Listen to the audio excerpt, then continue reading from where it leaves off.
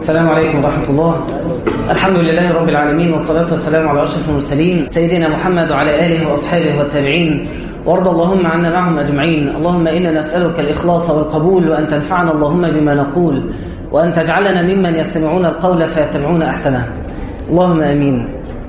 مرحبا بكم في لقائكم، ويعني اللقاء يكاد يكون فعلا عاطفة أكتر منه علم. يعني إحنا معظم الموجودين صحاب متجمعين مع بعض، ودي أكتر حاجة بتشجع الواحد أو تساعد الواحد إنه ينتظم ويفضل يجي، إن هو وأصحابه بيتحركوا مع بعض في الطاعة أو في الخير. النبي صلى الله عليه وسلم مر يوما على مجموعة زيكم كده، كانوا قاعدين بس مش داخل المسجد، كانوا قاعدين في مكان بره في قارعة طريق، مكان هم كانوا بيسموه نادي، بس مش نادي بالمعنى بتاعنا، نادي اللي هو مكان يجتمع الناس فيه. فكانوا قاعدين بيذكروا الله، بيتكلموا في الدين. فالنبي صلى الله عليه وسلم قال لهم: ما أجلسكم؟ قالوا: جلسنا نذكر الله عز وجل. فقال: الله، بيستحلفهم بالله، ما أجلسكم إلا هذا؟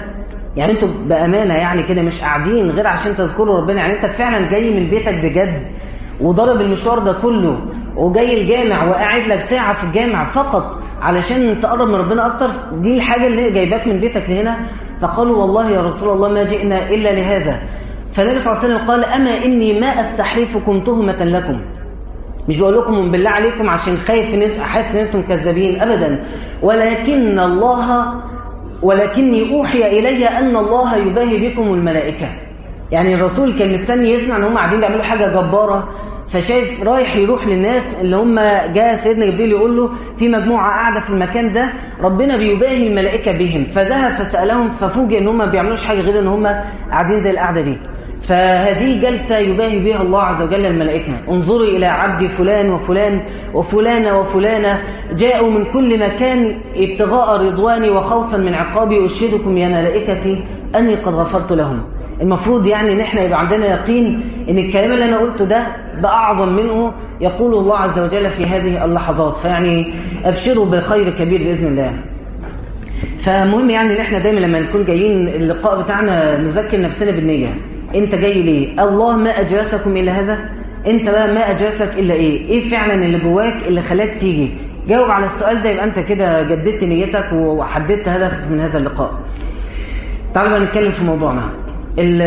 بس قبل موضوعنا ليا تنبيه عند البنات. يعني الله يرحمها كانت بتعلمنا زمان، مش عارف ازاي كنا بنصدقها، ان البنات الطف الكائنات. صح؟ مش كان في حاجه بالمعنى ده؟ بس انا شايف الولاد الطف كتير جدا صراحه. يعني ده حتى واحنا بنصلي في ناس بتتكلم، يعني الموضوع مش مفهوم. يعني طب ما احنا ممكن نتكلم قبل الدرس بعد الدرس، عايزين تتكلموا اطلعوا بره شويه اتكلموا وارجعوا. ايه الحكمه ان يبقى في كلام اثناء الدرس واثناء الصلاه؟ يعني حاجه غير مفهومه لينا كمعشر الشباب، لكن اكيد مفهومه عندهم معشر البنات يعني. بس ارجو ان احنا نراعي الصوت لان كتير جدا اشتكوا الموضوع ده. صلوا على رسول الله. سيدنا عبد العزيز ابن رواد أحد الصالحين يقول: كان إذا دخل الليل عليه، زي ما بيدخل الليل علينا كلنا، التمس فراشه فتحسسه، يقعد يطبطب كده على السرير بتاعه ويتحسسه ويتحسس لينه ويعني فراش وسير وحاجة دافئة في الجو ده، فيقول: والله إنك للين، فعلا أنت طري جدا وجذاب إن الواحد يترمي عليك وما يفوقش إلا بقى على صلاة الفجر لو صحى. والله إنك للين، ووالله إن في الجنة ألين منك، وفي الجنة في ألين منك. وده الموضوع بتاعنا، إن أنت ممكن فعلا تبقى شايف واحدة معدية قدامك حلوة وبتفكر تبص لها تقول لها والله فعلا، يعني أنت مش تقول لها بقى ومش تحسس والكلام ده، لا أنا بتكلم إن يعني إيه، خد المثال بشكل عام. تيجي تقوم جاي قايل فعلا هي أنا شايفها جميلة، ووالله إن في الجنة أجمل منها. دي حقيقة. واحد بيحب واحدة وعايز يصاحبها وعايز يمشي معاها وعايز يمسك ايدها وعايز يكلمها وعايز يقعد يقول لها كلام حب ومشتاق لكده، يقول والله فعلا المشاعر دي جميلة، وإن في الجنة مشاعر أطيب منها. واحد كسلان وقاعد نايم في البيت ومستريح قوي والأذان بيأذن ورا التاني ورا التالت ما بيتحركش، والله إن في الجنة أطيب منه، أجمل من الكسل ده.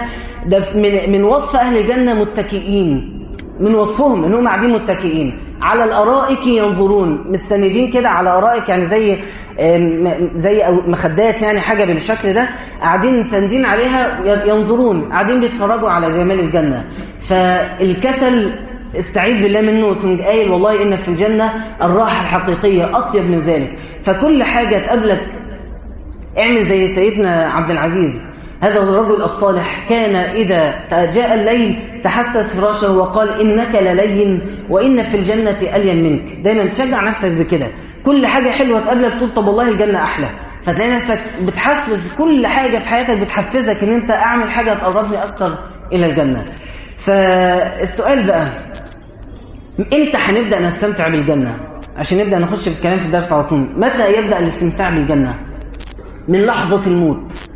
اول ما يموت العبد، ان العبد اذا كان في انقطاع من الدنيا واقبال على الاخرة فتح له باب الى الجنة فيرى مقعده فيها وما أعده الله فيها من النعيم، يشوف مكانته ومكانه في الجنة فيستبشر خيرا ويتمنى أن يلقى الله عز وجل، فتخرج روحه متسارعة، الملائكة بتجذب الروح والروح نفسها بتخرج، فتبقى فيه سهولة في خروج الروح لأن الروح رأت ما تشتاق إليه. ثم بعد ذلك إذا دخل القبر يفتح له باب إلى الجنة ويظل يأتيه من ريحها ونعيمها ورائحتها الطيبة إلى قيام الساعة، فيبقى طول الوقت هو في القبر قاعد يقول ربي أقم الساعة ربي أقم الساعة حتى أرجع إلى أهلي وولدي. عايز أرجع، أنا شايف الجنة اللي أنا هتقابل فيها معاهم، طول ما هو في القبر يتنعم بالجنة.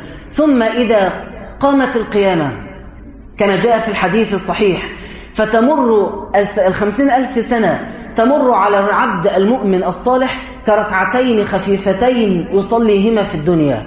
يبقى من امتى فعلا هتستمتع بالجنة بجد؟ من اول ما بتموت.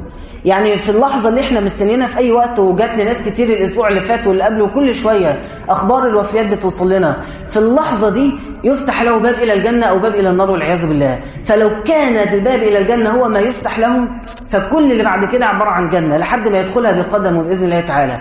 فالموضوع قريب قوي. أنا بقول الكلام ده عشان أنت كلنا حاسين إن الموت قريب وخايفين منه بنقلق منه. نفس شعورك بالموت المفروض يكون هو شعورك بالجنة، على قرب الموت منك على قرب الجنة منك لو أنت تعمل الصالحات. فالموضوع قريب قوي. وعايز بقى أكمل الكلام اللي بدأناه المرة اللي فاتت بحديث النبي صلى الله عليه وسلم: ألا هل مشمر للجنة؟ اللي احنا بنقول هي بيننا وبينها لحظة الموت اللي هي حاجة قريبة. ألا هل مشمر لها؟ فإن الجنة لا خطر لها، هي ورب الكعبة نور يتلألأ. وهنقف بقى عند جملة ونتكلم فيها شوية. نور يتلألأ، لو أنا سكت شوية وسبتك تفكر هيجي في ذهنك مشاهد كتير. نور ويتلألأ له أثر كده، انعكاسات على الأرض وعلى المية اللي تحت الأنهار اللي تجري، وانعكاسات في السماء من حوله.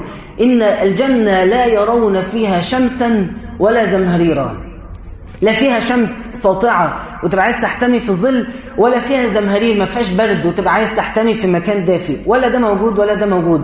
طول الوقت فيها ضحى. إن لك ألا تجوع فيها ولا إيه تعرى، وأنك لا تظمأ فيها ولا تضحى. الوقت اللي هو بعد شروق الشمس وتبدأ الشمس تسيب أثر، أنت الوقت اللي قبل الضحى بدقايق، اللي هو عارف وقت قبل الشروق على طول السماء بيبقى لونها إيه، الجو بيبقى إحساسك بإيه. الوقت الرائع ده هو الوقت اللي بيكون طول الجنة أنت تعيش مثل هذا الوقت. هي ورب الكعبة نور يتلألأ وريحانة تهتز.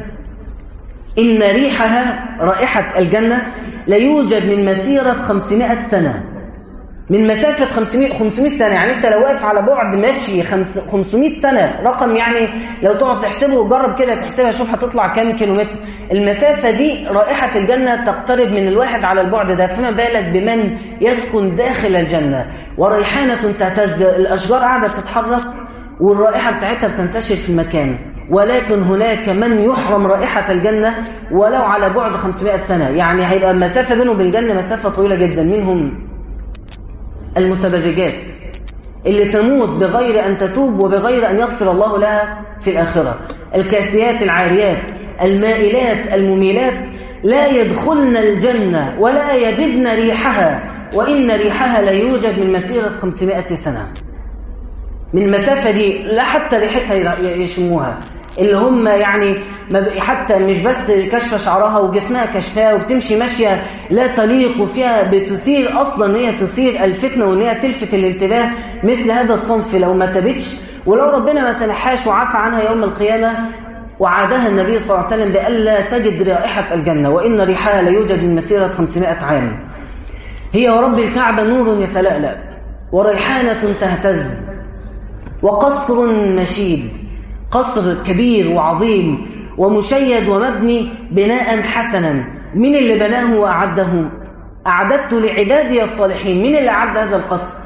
انت لما بتروح تشتري، عايز تشتري شقة من يعني أفخم شقة، هتروح لأغلى شركة وأحسن شركة وأكتر مكان ليه سمعة إن هم المهندسين بتوعهم ما بتفرطهمش أي حاجة في المباني. فما بالك ده صنع البشر، صناعة البشر، فما بالك بصناعة الله عز وجل. أعددت لعبادي الصالحين غراسها يغرسها الله عز وجل بيده، فيبني هذا القصر لأهل الجنة. لبن من فضة، طوبة من فضة، ولبن من ذهب. لك أن تتخيل بقى، احنا بنتكلم دلوقتي نور يتلألأ في أرجاء الجنة، وأشجار بتهتز فتنشر رائحة طيبة في كل الجنة، وفي وسط الجنة قصر ضخم جدا، لبن من فضة ولبن من ذهب. انعكاس النور على الذهب وعلى الفضة شكله ايه؟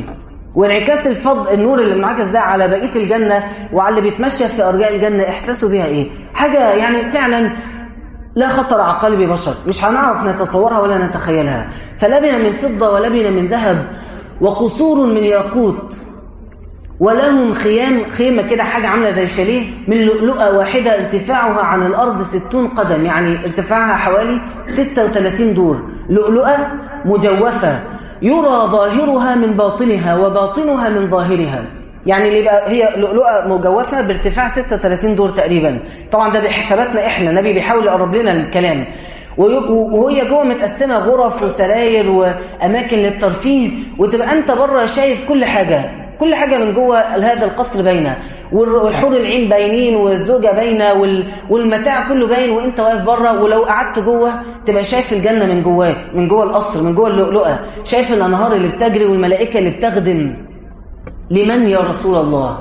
قلنا لمن؟ إن في الجنة غرفا يرى ظاهرها من باطنها وباطنها من ظاهرها. قلنا لمن يا رسول الله؟ ايه الحاجة اللي انت تعملها تستاهل الأجر العظيم ده؟ في حاجة تستاهل انت؟ يعني أنا أسألكم الأول، تفتكر في عمل في الدنيا يستاهل ان واحد يقعد في قصر زي ده إلى الأبد؟ والله ما فيش أي حاجة. لو تقعد تفكر احنا حد فينا يعني مهما عمل يستاهل؟ أبدا والله، هي رحمة الله عز وجل. لكن رحمة ربنا ظهرت في ان هو حط لك شروط قليلة لو حققتها تنال هذا الكلام. قلنا لمن؟ قال لمن ألان الكلام. الناس اللي لسانها حلو، اللي ما بتخرجش العيبة من لسانهم، اللي بيعرفوا يقولوا جزاكم الله خيرا وشكرا وتسلم ايدك يا أمي وكتر خيرك وألف شكر وأنا آسف. الناس اللي بتعرف تقول كلام حلو. لمن ألان الكلام وأطعم الطعام. مش لازم إفطار صايم، واحد بيعزم صحابه على أي حاجة ساعة، واحد بيحب كل فترة يعزم أهله لو متجوز عنده في البيت، أو لو موظف يجيب أكل يروح لمامته وأبوه كده ويأكلهم رغم أنهم مش محتاجين، بس هو بيحب أن يطعم الطعام. فلمن ألان الكلام وأطعم الطعام وبات لله قائما والناس نيام. والناس كلها تخش تنام وهو يقوم يصلي ركعتين 4 أو حتى ركعة واحدة، بس المهم ان هو يقوم يصلي قيام لله عز وجل. هذا له قصر من ياقوت من الجنة أو من لؤلؤة في الجنة طولها عن الأرض 60 ذراعا. مين تاني له بيوت في الجنة أو لهم قصور في الجنة؟ من صلى، تعرفينها 12 ركعة السنن الرواتب في اليوم والليلة، بني له إيه؟ قصر في الجنة أو بيت في الجنة. 12 ركعة السنن المعروفة لما تحافظ عليها يوميا، كل يوم يتبنى لك قصر في الجنة، يوم بيوم يبنى لك قصر في الجنة. ويقول صلى الله عليه وسلم: من بنى مسجدا لله يبغي به وجه الله بنى الله له مثله في الجنة. انت حطيت أي مبلغ في مسجد يبنى لك مثله مكان في الجنة. ويقول صلى الله عليه وسلم: من قرأ قل هو الله أحد، حديث صحيح، حتى يختمها 10 مرات بنى الله له قصرا في الجنة. اللي بقى بيقول أصلا ما بعرفش أقرأ قرآن، أصل سورة البقرة صعبة، اقرأ قل هو الله أحد 10 مرات، هتحس ان هي يعني بقى 10 مرات يتبنى لي قصر في الجنة. النبي صلى الله عليه وسلم كأنه شافها في نفوس الصحابة فراح قايل: ومن قرأها 20 مرة بني له قصران، ومن قرأها 30 مرة بني له 3 قصور. هي بديهية ان احنا اكيد 10 يعني 1 يبقى 20 يعني 2 30 يعني 3، لكن الرسول بيعيدها علشان لو شكيت في كلام الرسول اول مرة عبت شك في ثاني مرة وعبت شك في ثالث مرة. قل هو الله أحد 10 مرات. تقدر تقراها كل يوم؟ يعني تقدر تبني كم قصر في اليوم؟ تطعم الطعام تلين الكلام، أدي قصر. تصلي 12 ركعة في اليوم والليلة، قصر تاني. تقرأ قل هو الله أحد 10 مرات، قصر ثالث. طب أنا هعمل إيه بالقصور دي؟ أنا هو واحد بس يكفيني. أنت حر، أنت حر. سيدنا إبراهيم لما هيجي الحديث من شوية بيقول للنبي صلى الله عليه وسلم الجنة قيعان. يعني إيه قيعان؟ يعني أرض مستوية فاضية فيش فيها أي حاجة، أرض وفضاء واسعة ضخمة جدا من عرضها السماوات والأرض. يعني بص من فوق لتحت، ده عرض الجنة بتاعتك. جميل. والدرجة الأقل عرضها كعرض السماء والأرض، مش السماوات السبع، لا السماء الأولى بس. فدي درجات في العرض الجنة. المهم ان انت هتدخل الجنة بتاعتك قاع، يعني مستوية، لا فيها ارتفاعات ولا هبطات ولا فيها حتى أشجار. وانت اللي بتبني، انت اللي قاعد بتبني، انت اللي قاعد بتزرع. انت تقول للحاجة من هنا ربنا يزرع لك نخلة من هنا. تصلي 12 ركعة ربنا يبني لك قصر في الجنة. توقف البنى يقف، توقف ذكر الشجر يقف. فانت اللي بتعمر جنتك. عايز تخش تلاقيها مترتبة عبارة عن قصور، وكل قصر فيه من النعيم ما ليس في القصر الآخر، وأشجار كل شجرة فيها ثمرة ليست من طعم الثمر الآخر، وتقعد تنوع في التنعم بتاعك في الجنة. كتر من العبادة في الدنيا.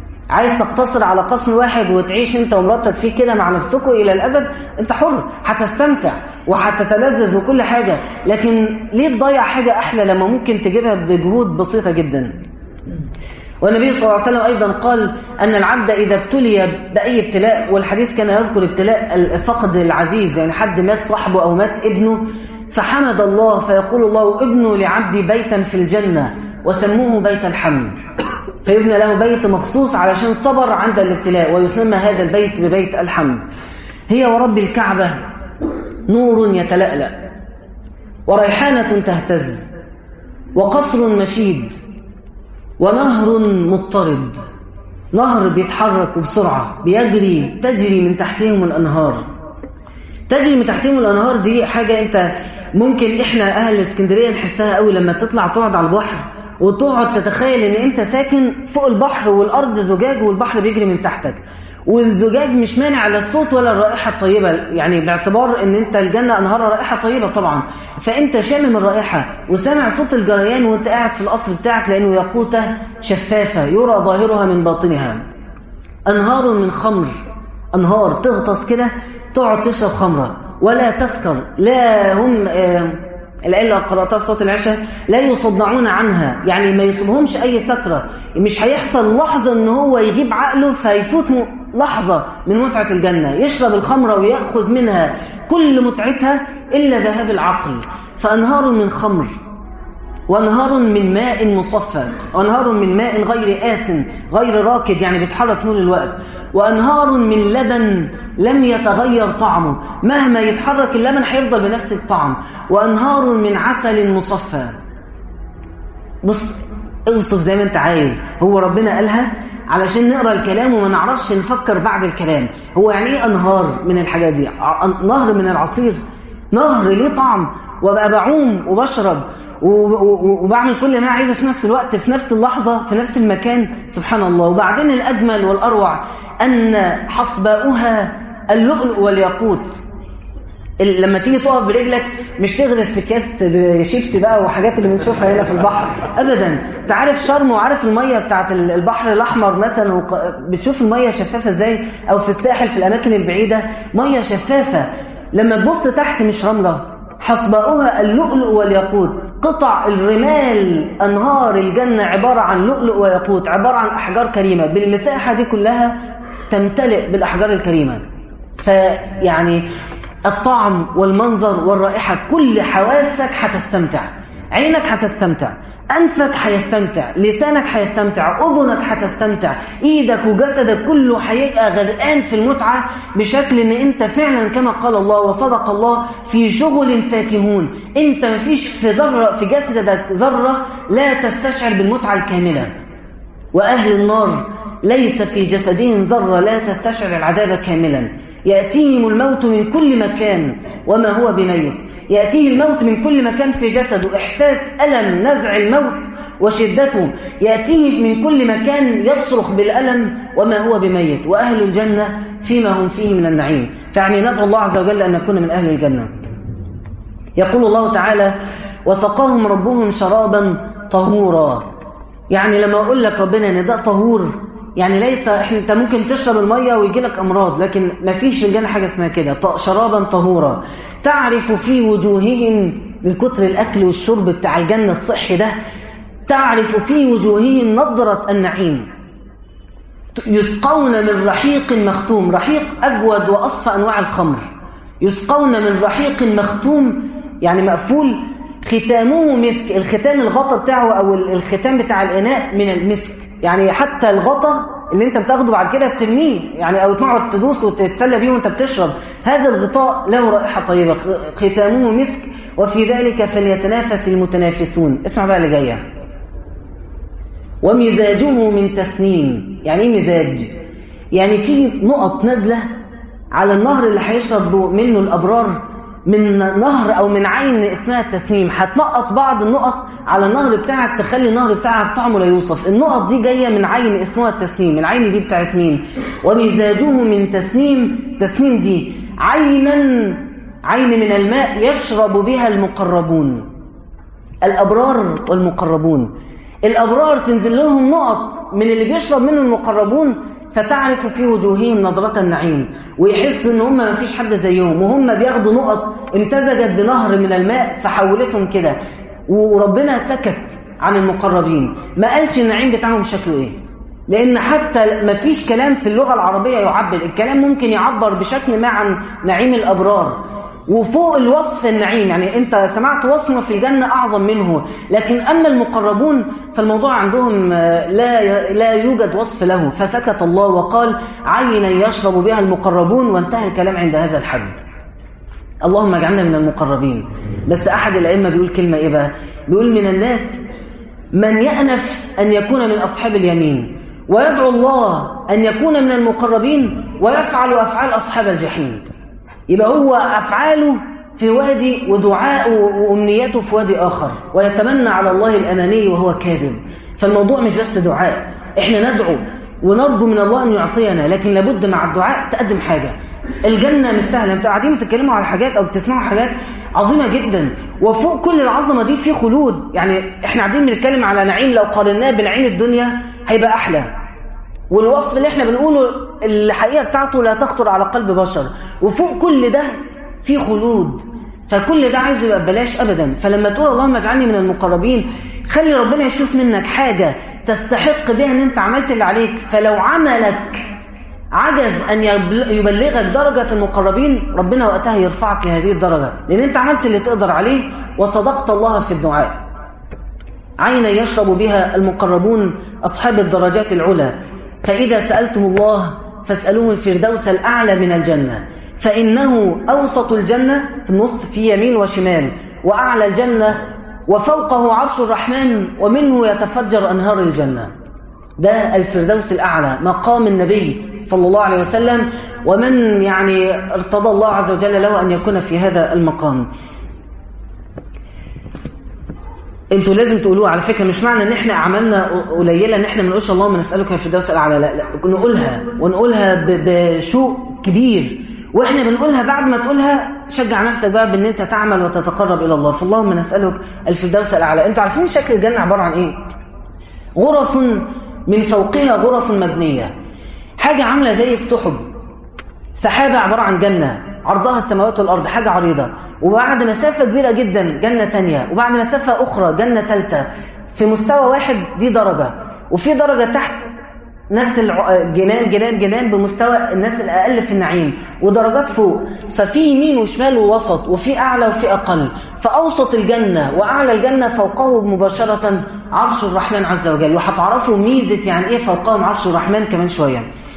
مهم لما تسمع عن طعام وشراب أهل الجنة وأنهار من خمر ومن ماء ومن لبن، افتكر العطش في الدنيا، افتكر ان بكرة الخميس وفي صيام، وان انت لما تعطش في الدنيا ربنا يسقيك من الجنة شربة لا ظمأ بعدها أبدا. فاعطش في الدنيا شوية عشان تشرب من الماء يوم القيامة. هي ورب الكعبة نور يتلألأ، وريحانة تهتز، وقصر مشيد، ونهر مضطرد، وثمرة نضيجة، ثمرة كده يعني مليانة، عارف لما تمسكها رائحة وطعم وملمس ومنظر وكل حاجة فيها تدفعك ان انت تاكل منها ولا تشبع. هذه هي ثمار الجنة.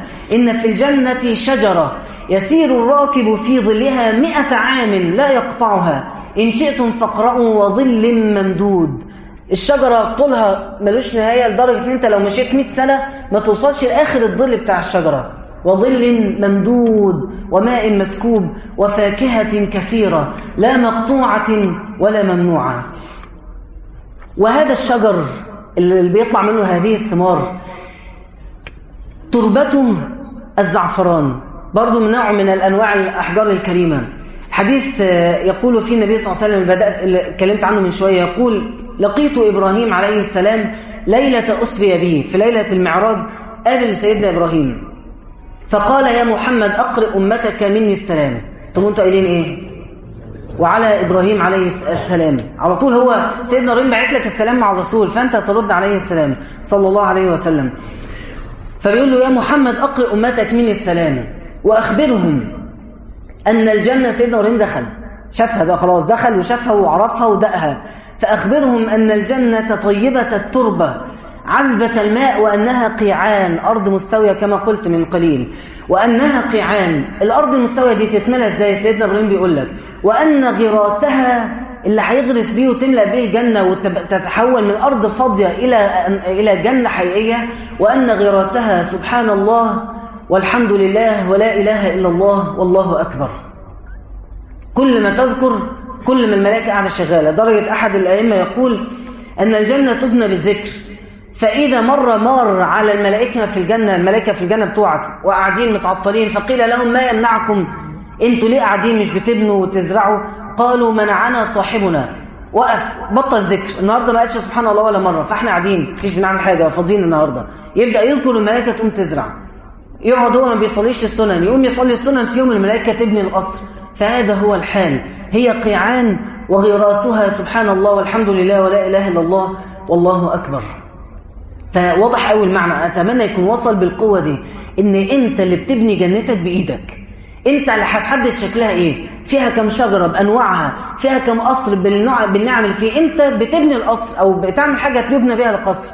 النعيم اللي داخل القصر مش بتاعتك بقى. وزي ما ربنا عز وجل يقول: فلا تعلم نفس ما أخفي لهم من قرة أعين. ربنا قال لنا العناوين اللي هنعرفها اللي هناخدها في الجنة، ليك قصر وليك كذا وليك كذا، لكن ايه الحقيقة اللي جوه العنوان وكيف تتمتع بما داخل القصر لا يعلمها أي إنسان. فأنت اعمل اللي عليك، والباقي ربنا عز وجل هيفاجئك به يوم القيامة. وثمرة نضيجة وزوجة حسناء جميلة. جينا بقى على الكلام اللي الشباب مستنيينه والبنات مستنيينه. صلى الله عليه وسلم. على كل زوجة في الحديث الصحيح، على كل زوجة 70 حلة، 70 فستان، يرى مخ ساقها من وراء حللها كما يرى الشراب الأحمر في الزجاجة البيضاء. إزازة بيضة وفيها شراب مثلا توت فلونه أحمر فائع، فشايفين الكونتراست اللي بين اللونين عامل المنظر إزاي. فالزي رقيق وشفاف، و60 قطعة منه، ورغم ذلك لا يزال يصف ما وراءه ويشفه. هذه هي الزوجة، أو ده وصف حلة من حلل الزوجة. في فرق كبير جدا بين الزوجة وبين الحور العين. الزوجة هي الملكة في جنتها، الجنة دي مملكتها بتاعتها هي. ممكن يبقى زوجها أدنى منها منزلة ويرفع لها في الجنة حتى يعيش معها وتبقى هي الملكة في الجنة. الحور العين في الجنة زي الملائكة، يخدموا أصحاب الجنة. الحور العين تخدم صاحبة الجنة، تخدم الزوجة الحسناء الجميلة وتخدم زوجها. فإحنا ممكن دلوقتي نتصور إن طب يعني مثلا أنا ليا الراجل ليه مثلا 2 من الحور العين، لكل عبد له زوجتان غير زوجته. طب ليه الزوجة ما يبقاش ليها 2 من الرجال؟ إيش معنى؟ أقول لكم حاجة، لو أنت طلبت من ربنا كده هتاخدي اللي أنت عايزاه. في الآخر الجنة جعلت للسعادة. أنا هقول شوية أسباب توضح أكتر يعني إيش معنى الرجال لهم حور عين والنساء لا، بس كبداية انت سعادتك لو في الجنة طلبت من ربنا تتجوزي 10 من الرجال، ربنا هيجيب لك 10 من الرجال تتزوجيهم. مفيش آية أو حديث بيقول إن ده مش هيحصل مبدئيا، يعني في تساوي في الطلب، الأمنية بتاعتك هتتحقق.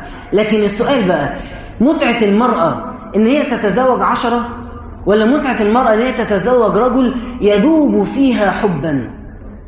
طبعا التانية، إن هي يبقى الراجل قاعد قدامه الحور العين، وده أحاديث بتصف هذا المشهد، يبقى قدامه الحور العين، فإذا سطعت كانها شمس زوجته من أهل الجنة، من نساء الجنة اللي كانت في الدنيا وتعبت ودخلت الجنة، فإذا سطعت خفت نور كل حور العين فلا يرى إلا زوجته ولا يرى إلا جمالها، وهي اللي تملى عليه حياته وكيانه، والحور العين يقوموا يخدموا على سيداتهم وملكتهم في الجنة اللي هي أنت. فيعني لو أنت تبتغي أكثر من رجل لك ذلك، لكن الحقيقة أن طبيعة المرأة غير طبيعة الرجل. الرجل من طبيعته يستطيع أن يتزوج أكثر من امرأة، دي طبيعة، ده ربنا خلقنا كده. أما المرأة فتكتفي بالرجل الواحد إذا كان فعلا يحبها. فالجنة الرجل من نعم بقى ربنا عليك في الجنة إن زوجك لا يرى جمالا غير جمالك. الحديث الصحيح، فإذا التفت عنها، يعني مثلا خطر على باله عايز ياكل فلا الاكل قدامه، قاعد ياكل شويه بعدين يلتفت لزوجته يقول لها والله لقد ازددت جمالا منذ تركتك، ده انا قعدت 40 سنه اكل، اول ما اتغيرت لك لقيتك اجمل 1000 مره من اخر مره سبتك عليها. تقول له والله ولقد ازددت انت جمالا فوق ما تركتني. فكل لحظه انت متخيله لو واحده في الدنيا عايشه بالاحساس ده مع زوجها تبقى عايشه في جنه والله. كل ما يخش لها تبقى هي عندها بيتقدم بها السن ويعدي عليهم 10 سنين زواج، يقول لها والله انت احلى من اول يوم اتجوزتك فيه. يبقى عندها 40 سنه والله انت تقول لها انت كل يوم بتزدادي جمالا. احساس المراه يبقى ايه؟ احساس هي عارفاه واحساس لا يصف اللسان. فهذا هو واعظم منه شعور النساء في الجنه. الحور العين خدم يخدمون الصالحين ويخدمون اهل الجنه ويخدمون نساء الجنه. وهناك وظيفه اخرى لهن مع الرجال انت مش هتحس بيها. بصوا، وهكمل لكم بقى الكلام عشان البنات تستوعب الموضوع اكتر. احنا بنطلع من الدنيا، ممكن اطلع انا واحد من اهل الجنه وواحد تاني من اهل الجنه، احنا الاثنين طالعين كارهين بعض. طب لو انا وهو اتقابلنا في الجنه، مش هو كده هينغص عليا وانا هنغص عليه؟ صح كده؟ فربنا عز وجل بيقول ونزعنا ما في صدورهم من غل. المشاعر الدنيويه من غيره وغل وزعل واشمعنى والكلام ده مش موجود في الجنه. قبل ما تعدي عتبة باب الجنة كل المشاعر دي ربنا هيشيلها من قلبك، فلن تجدي في قلبك إلا ما يسعدك. اللي هيفرحك إيه هتاخديه، واللي انت قلقانه منه دلوقتي ومشغوله بيه اشمعنى الرجاله، لا عايزه اقول لك بقى ان وقتها مش هيبقى جواكي اصلا السؤال ده. ولو كان جواكي ربنا هيديكي الحاجه لو قلت يا رب مش عايزه لزوجي يبقى غير انا مش عايزه له اي واحده من حور العين، ربنا هيلبي لك طلبك خلاص. بس المهم تبقي متاكده. زعلتوا انتوا كده. لو هي قالت كده، بس مين قال انها هتقول كده؟ ربنا خلق الجنه للاسعاد. ما احنا كده عايزين الكلام ده ونرجع نعكسه. المهم ان انت كرجل دخلت الجنه للسعاده، وانت كامراه دخلت الجنه انت تعبتي، انت عملتي جهد. من الشخص الذي زاحم النبي على باب الجنه صلى الله عليه وسلم؟ اول من يفتح له باب الجنه النبي. فهو بيقول بخبط على باب الجنه عشان تفتح لي في رؤيا رآها، فاذا حد بيزاحمني كانه هيدخل الجنه قبلي، فالتفت فاذا هي امراه. مين اللي بتزاحم الرسول على باب الجنه وهو الرسول صلى الله عليه وسلم؟ امراه واحده منكم كانت أرملة معها أيتام ورفضت أن هي تتزوج، فعاشت تهب حياتها للأيتام ونشأتهم ورعتهم وكبرتهم، ودخلت الجنة بسبب رعايتها للأيتام اللي هم أولادها مش أيتام آخرين. فخلي بالك يعني، أو خلي بالك الموضوع الأصل فيه أنت داخل الجنة حتى تسعدي، مش داخل عشان تتنكدي وتغيري تقعدي تقولي هو زمانه قاعد مع الحور العين دلوقتي، زمانه مش عارف ايه. الكلام ده خالص مفيش أي منه ريحة في الجنة. فأبشري خيرا. السؤال بقى، طب ليه ربنا ما قالش الكلام ده بصريح العبارة في القرآن؟ ليه يقول الحور العين مقصورات في الخيام وقاعد يتكلم عن الرجل وما يتكلمش عن المرأة؟ العلماء فسروها كذا تفسير. قالوا ان المرأة طبيعتها الحياء. فلو انا عايز اسأل البنات، لو في آية بتصف أفكارك، البنت نفسها كذا وكذا وكذا والآيات قاعدة بتوصف، هتستحي ان انت تقريها؟ او لو سمعتي حد بيقراها ممكن تحس لا الوصف ده انا مش عايز اسمعه، خليه في الجنه، مش عايز حد يقوله دلوقتي. ده احد الصحابيات مره قامت سالت النبي صلى الله عليه وسلم سؤال في شان النساء، حاجه خاصه قوي، فسالت الرسول سؤال في الدين، فالنساء كلهم وهم قاعدين، كان في درس للنساء خاص الرسول بيعمله، فكلهم احرجوا منها وقالوا لها فضحتي النساء، يا اللي انت بتساليه ده اقعدي ساكته. فهو نفس الاحساس، لو انت بتقراي الايات فيها الوصف اللي انت عايزاه ممكن تشعري بالحياء. فربنا عز وجل مراعاة للحياء الفطري في المرأة لم يذكر هذه المتعة على أساس ان هي مفهومة بالتلقائية. ما دام الرجل هتزوج من النساء يبقى أكيد النساء هتزوجنا من الرجال، فهي مفهومة على طول. ربنا عز وجل يعني بيتلطف بيستحي الله من أسماء أنه الحيي، يستحي ان هو يصرح بكلام ممكن يبقى فيه يعني خدش لحياء البشر. فربنا عز وجل لهذا ذكر القرآن بما نقرأه الآن، لكن بشكل عام انت تقدري تفهميها أن الجنة خلقت للإسعاد ولم تخلق لأن تكوني تعيسة فيها ولا غيرانة ولا متضايقة. يعني شيلي من دماغي التفكير ده تماما. أنا مش عارف هل كده وفى الكلام عند البنات ولا لا، بس هيبان في الأسئلة اللي جاية. تمام، نخش بقى في ممكن استاذنكم يعني نتكلم عن الحور العين شوية بعد إذنكم.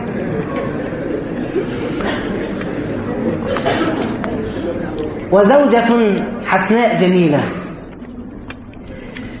ما من عبد يدخل الجنة إلا ويجلس عند رأسه اثنتان من الحور العين يغنيانه بأحسن الأصوات.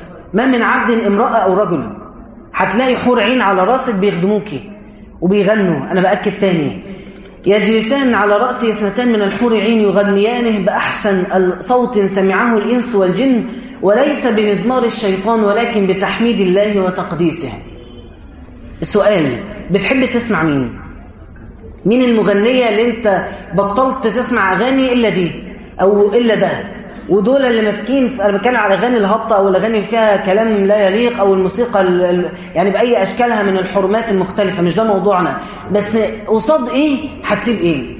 يعني مش يستاهل إن أنت تسمع غناء، مش بقى فلانة ولا فلانة، ده غناء من الحور العين بأصوات لم يسمعها إنس ولا جن، وبكلمات لا تخطر على البال، كلها بتدور في حمد الله وتقديسه، بس بشعر يعني احنا مش عارفينه وما تقلناش، لكن حاجة أكيد لا تخطر على البال. وكل هذا بأصوات من الحور العين، يبقى صوت وصورة الاثنين مع بعض. فتخليك تحس يعني أغاني إيه اللي بسمعها في الدنيا؟ أنكب على القرآن أقرأه وأسمعه وأشغل بالي وفكري ولساني وعيني بالنظر في المصحف.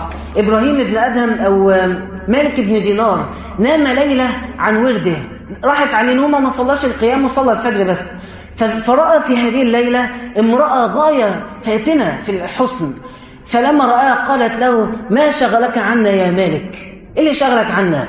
بقى احنا قاعدين في الجنة بنسمع قراءتك ومستنيينك أنا وزميلاتي من الحور، وقاعدين كل يوم بنقول أنت بتدفع المهور بتاعتك رايحة الجنة، وإحنا عددنا بيزيد كل يوم واحدة ورا التانية، فما شغلك عنا؟ فقام من نومه، هي نزلت من فوق عشان تصحيه عشان يقوم يصلي، بس بعد عشرات السنين من الاجتهاد في قيام الليل. فيوم ما راحت عليه ليلة هم ما سابوهوش، نزلوا له علشان يصحوه من النوم.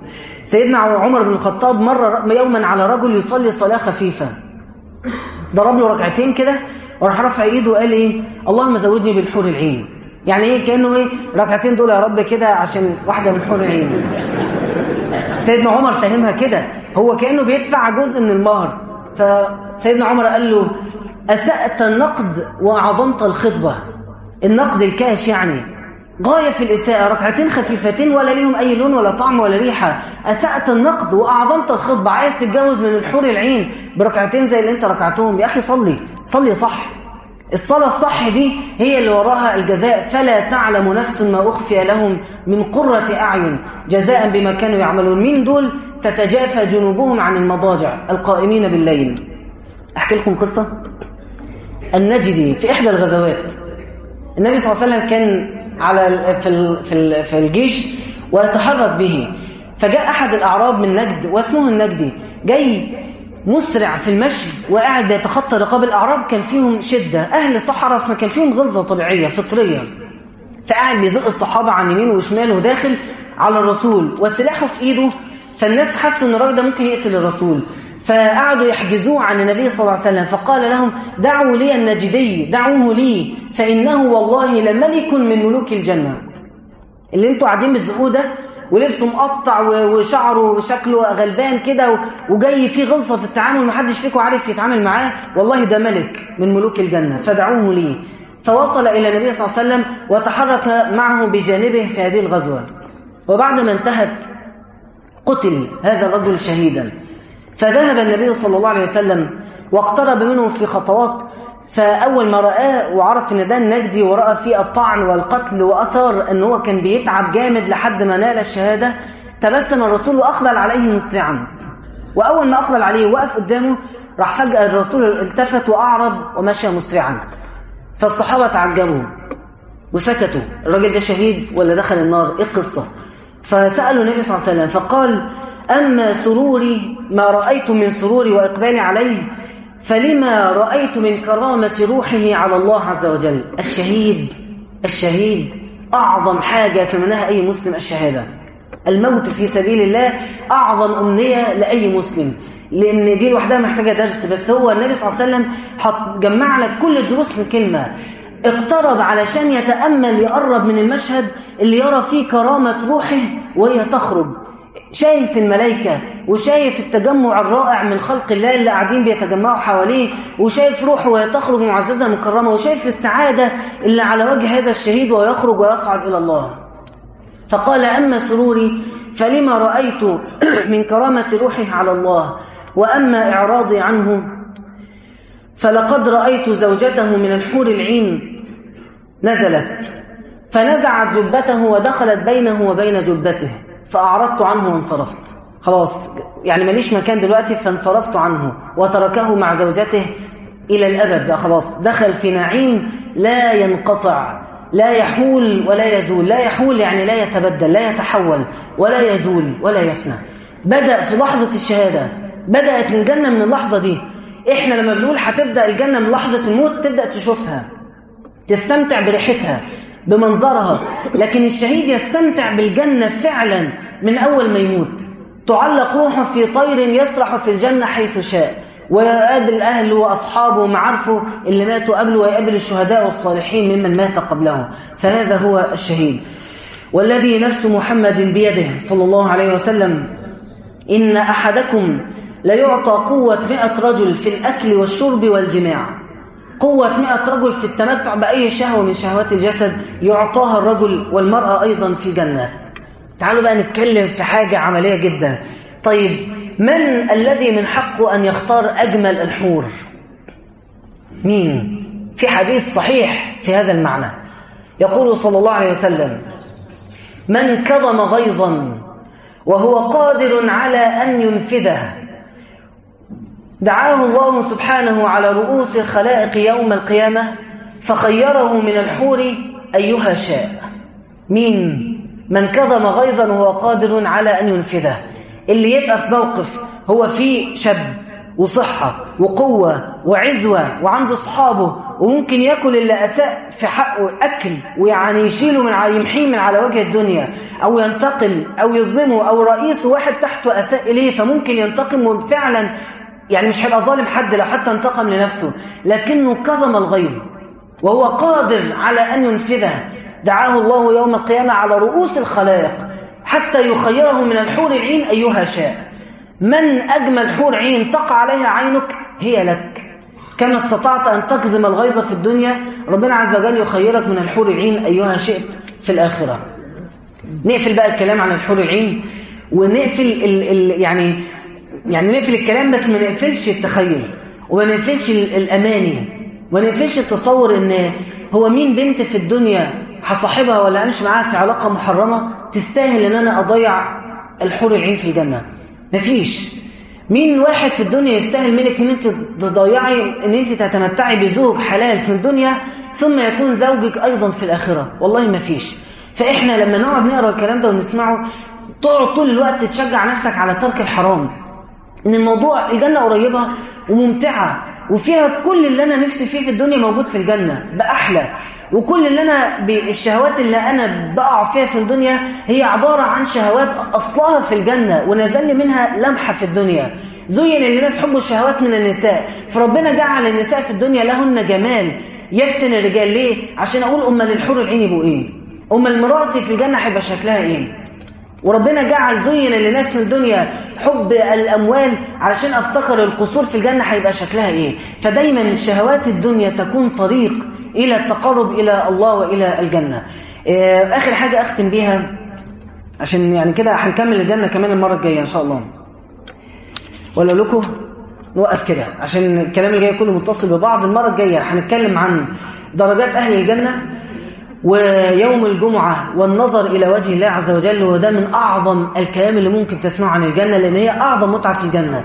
ثم أخيرا نتكلم عن موجبات الجنة في أعمال في أحاديث صحيحة توجب لصاحبها الجنة، من فعلها وجبت له الجنة. إن شاء الله الكلام ده يكون المرة القادمة. وصلى الله وسلم على سيدنا محمد وعلى آله وصحبه أجمعين. كيف أنزع الكبر من شخص أعرفه لا يرى غير نفسه؟ يعني ممكن تخليه يسمع دروس أو تخليها تسمع دروس أو النصيحة المباشرة. يعني أصل الموضوع ده محتاج يعني اللي بيبقى مش شايف غير نفسه بيبقى تقريبا مش شايف إن هو مش شايف غير نفسه. يعني اللي بيبقى فرحان بنفسه أو متكبر أعتقد بيبقى جواه إحساس إن هو يستحق إن هو يكون أحسن من غيره ويستحق إن هو يكون مميز، فمش شايف إن هو عامل حاجة، أنا ده الطبيعي ده مكانتي. فهو محتاج يعرف مكانته الحقيقية، محتاج يقارن نفسه بناس حقيقيين أحسن منه سواء عايشين معاه أو ماتوا أو من التابعين أو من الصحابة. فواحد زي ده أو حد زي ده محتاج يسمع سير السابقين وسير الناجحين حتى لو غير مسلمين، ويشوف إيه موضع الكبر، سبب الكبر عنده، وهو متكبر بسبب تفوق ولا متكبر بسبب جمال ولا متكبر بسبب منصب أو مال أو جاه. شوف إيه سبب الكبر ووريه إن في ناس أحسن منه وكانوا متواضعين. فهي محتاجة يعني يبقى فيها شوية دراسة إيه سبب الكبر، وتبدأي تنصحيه أو تنصحه في يعني كيف يتخلص من هذا الكبر، إنه يسمع دروس أو مقارنة بالآخرين. ماذا أفعل لو دايما في خلافات مع والدي بطريقة كبيرة فأشعر بخوف من غضب الله؟ فماذا أفعل وأنا أتحاول التقرب من الله بطرق أخرى؟ الطرق الأخرى لن تغني بأي حال من الأحوال عن بر الوالدين. مفيش أي بديل يعدل عند ربنا بر الوالدين، ومفيش أي حاجة حلوة تمسح عند ربنا عقوق الوالدين. خلاص، فمفيش طرق أخرى. الطريق الوحيد هو البر. أنا في خلافات دائمة، أفضل نصيحة وأنجز نصيحة في الموضوع ده الآتي: إيه سبب الخلاف مع والدك؟ أو لو أنت بنت، إيه سبب الخلاف مع والدك؟ إن إحنا بنتناقش في الموضوع ده، ما تتناقشيش فيه. طب لو هو اللي ناقشني فيه هقول حاضر وهسكت. طب لو هو لازم عايز ياخد رأيي هحاول بقدر الإمكان أوافقه في رأيه قد ما أقدر. وبعد كده لو النقاش اضطريت ان ضغط عليا وعايزني اقول رايي ومصر وان رايي يبقى هو رايه وده مش هيحصل، اقوم ابوس ايده ولا اقول انا اسف او اقول له اي حاجه استرضيه بالكلام قصاد ان انا مش قادر ان انا اقتنع برايك. لكن في الاخر هل في مبرر ان الواحد يغضب والديه؟ مفيش اي مبرر. بس في حاجه تانية، افرض اب على طول غضبان، افرض ام طول الوقت عصبيه وطول الوقت بتزعق، واي حاجه بعملها صح غلط هي كده كده بتزعق ومش عاجباها، انا عملت اللي عليا. في حاجات فوق طاقة الإنسان، زي سيدنا سعد بن أبي وقاص، أمه قالت له كده، قالت له أنا غضبانة عليك عشان أنت أسلمت ومش هسامحك ومش هصلح شعري وهفضل واقفة في الشمس لحد ما أموت وهيبقى ذنبي في رقبتك. يعمل إيه عشان يرضيها؟ يكفر؟ لا، راح قايل لها بس إيدها وراسها وقال لها والله لو لي 1000 نفس هتخرج واحدة ورا الثانية وأنت واقفة في الشمس أنا مش هرجع عن الدين. أعمل إيه؟ مش هقدر أرجع. هي غضبت بس غضبها في غير محل. فهي دي الفكرة، لو الغضب ليه سبب منك تعالج السبب. لو غضب الأب وأم طبيعة فيهم وهم طبيعتهم عصبيين وغضبانين طول الوقت، وقتها أنت تعمل اللي عليك وتكل أمرك إلى الله، تدعي ربنا أن هم يرضوا عنك أو يرزقهم ربنا عز وجل الرضا عنك. هل الجنة أو يوم الحساب عموما تكون على الأرض أم في السماء؟ لا، في أرض اسمها أرض المحشر، ولكنها أرض غير الأرض، يوم تبدل الأرض غير الأرض والسماوات. فالسماء موجودة والأرض موجودة وإحنا موجودين على الأرض. وأرض المحشر هي تسمى أن هي أرض فلسطين، لكن بشكل مبدل إحنا ما نقدرش نقول هي دي بالشكل ده أو المكان ده بالظبط، لكنها على الأرض. يعني هو حرام يكون عندي زمايل أولاد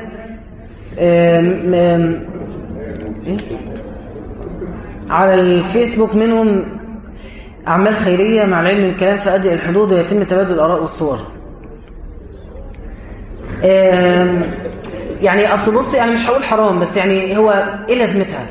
انا شايف ان هي يعني لو هنقول حرام هي حرام لان هي تؤدي الى الحرام.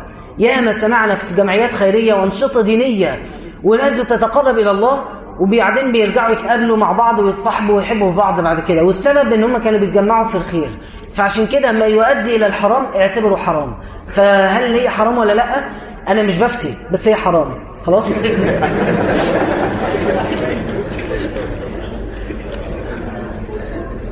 أنا منتظمة في الصلاة لكن في بعض الأحيان أتكاسل عن صلاة العشاء، فما الحل؟ اشمعنى صلاة العشاء رغم أن وقتها طويل؟ هو عموما احنا اتكلمنا في الموضوع ده المرة اللي فاتت. يعني الحل الصلاة على وقتها. أول ما تسمع أذان العشاء قومي صلي، الكهربي قومي صلي أول ما تسمع الأذان. لو عودتي نفسك على الموضوع ده إن شاء الله المشكلة بتاعتك هتتحل والكسل مش هيلاقي أي مكان. أريد طريقة للدعاء. الدعاء ليه سنن، لكن لو مش عارفة السنن يكفي ان الدعاء يكون بقلب صادق، مش محتاج طريقة معينة. توجهي للقبلة، ارفعي ايدك، تذللي، ادعي ربنا وانت حاسة ان انت فقيرة من كل حاجة حتى لو انت تملكيها ما ممكن ربنا ياخدها، فنحن الفقراء اليك وانت الغني. فالدعاء عبارة عن تذلل، فكل مظاهر التذلل تظهر عليك جوه وبره، ظاهرا وباطنا، في الايد وفي الانكسار وفي القلب، فهذا هو افضل وسيلة لان شاء الله اجابة الدعاء. كنت مصاحبة بس سيبنا بعض عشان حرام ومش بتكلم خالص، بس ساعات أنا وهو بنضعف وبنتكلم نطمن على بعض وبعدها بحس بتأنيب ضمير واستغفر. فهل اللي بعمله صح ولا غلط؟ طبعا أنت عارفة الإجابة غلط. وماذا ترى أن أفعل؟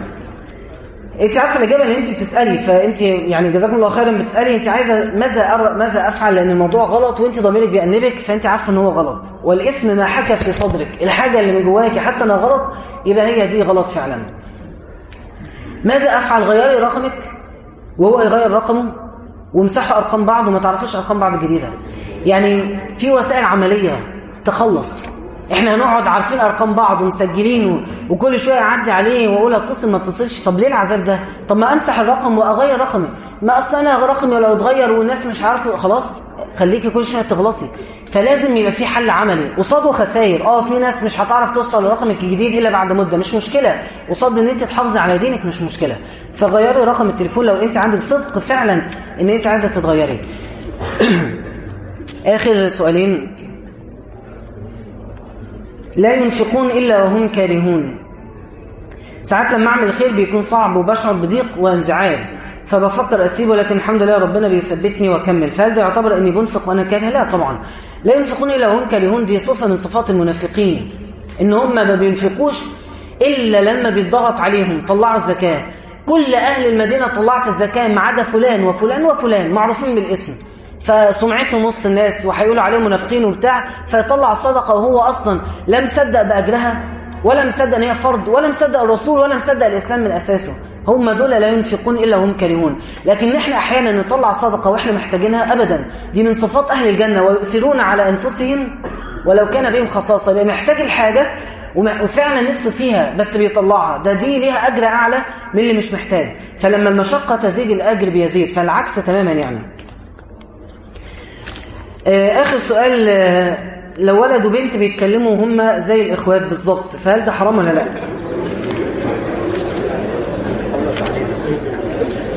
السؤال ده بيتكرر كتير وده معناه فعلا ان هو يعني مشكلة موجودة، فعشان كده الإجابة كل مرة لازم تتكرر عشان يمكن يكون حد جديد أول مرة يحضر وعايز يعرف الإجابة. كلمة زي الإخوات ولا لا دي يعني كلمة صح فعلا، وكتير جدا من البنات تحس ان ده أخويا مستحيل أفكر فيه، وكتير جدا من الشباب يحس ان دي أختي مستحيل أفكر فيها. وممكن كتير من الاثنين بعد وقت أخته بتتحول إلى ان هو معجب بيها وفي الآخر بيتجوزوا. صح ولا لا؟ مش ده بيحصل؟ معظم الناس اللي اتجوزت اللي تعرفهم عبارة عن مين؟ لو مش جواز اللي هو التقليدي اللي بيتقدم لواحدة ما يعرفهاش، بيبقى جواز عبارة عن ايه؟ يا واحدة جارته كنا جيران زي الاخوات، يا واحدة زميلته كنا زمايل زي الاخوات، يا واحدة قريبته كنا قرايب زي الاخوات. صح؟ وفي الاخر ولا طلعوا اخوات ولا حاجة.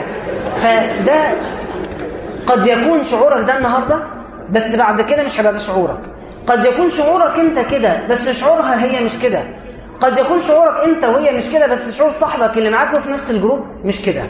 ففي الاخر انت لما بتيجي خايف تقع في الحرام انت بتقفل باب الحرام، مش تفتح باب الحرام وتفضل واقف على البوابة وتقول لا أنا شاطر وأنا جدع. لا، أنت لا شاطر ولا جدع.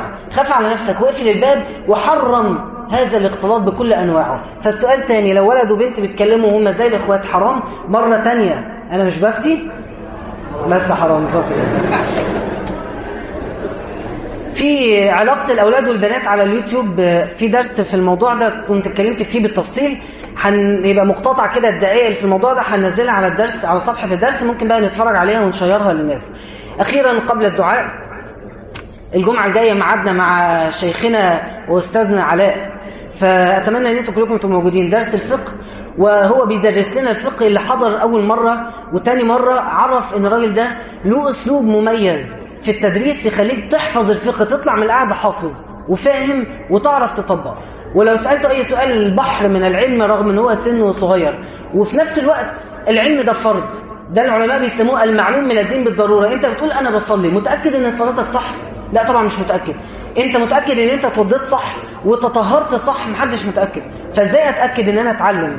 وأفضل طريقة للتعليم أن أنت تقعد على إيد شيخ. لو فتحت كتاب ممكن تفهم غلط وتلاقي نفسك تهت، لكن لما تقعد مع شيخ الموضوع بيبقى أيسر كتير. إحنا بنتقابل معاه مرة واحدة كل شهر، يعني 12 مرة في السنة، فما نضيعش الساعة اللي بنقعدها معاه كل شهر يوم الجمعة بعد صلاة العشاء في هذا المسجد الطيب. إن شاء الله موعدنا مع الشيخ علاء. جزاكم الله خيرا. أدعو الله تعالى وأنتم مقيمون بالإجابة.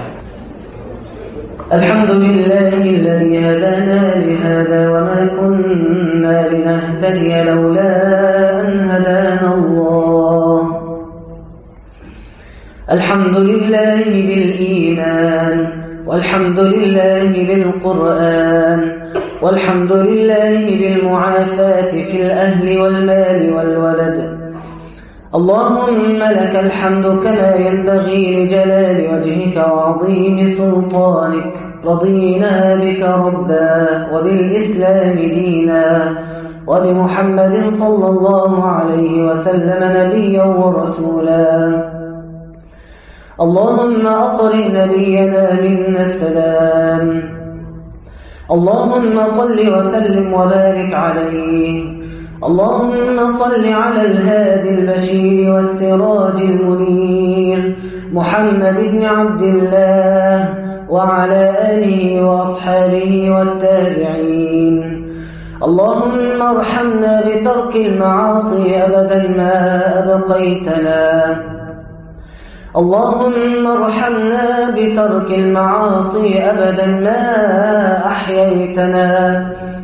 اللهم أصلح لنا ديننا الذي هو عصمة أمرنا، وأصلح لنا دنيانا التي فيها معاشنا، وأصلح لنا آخرتنا التي إليها معادنا، واجعل الحياة زيادة لنا في كل خير، واجعل الحياة زيادة لنا في كل خير، واجعل الموت راحة لنا من كل شر.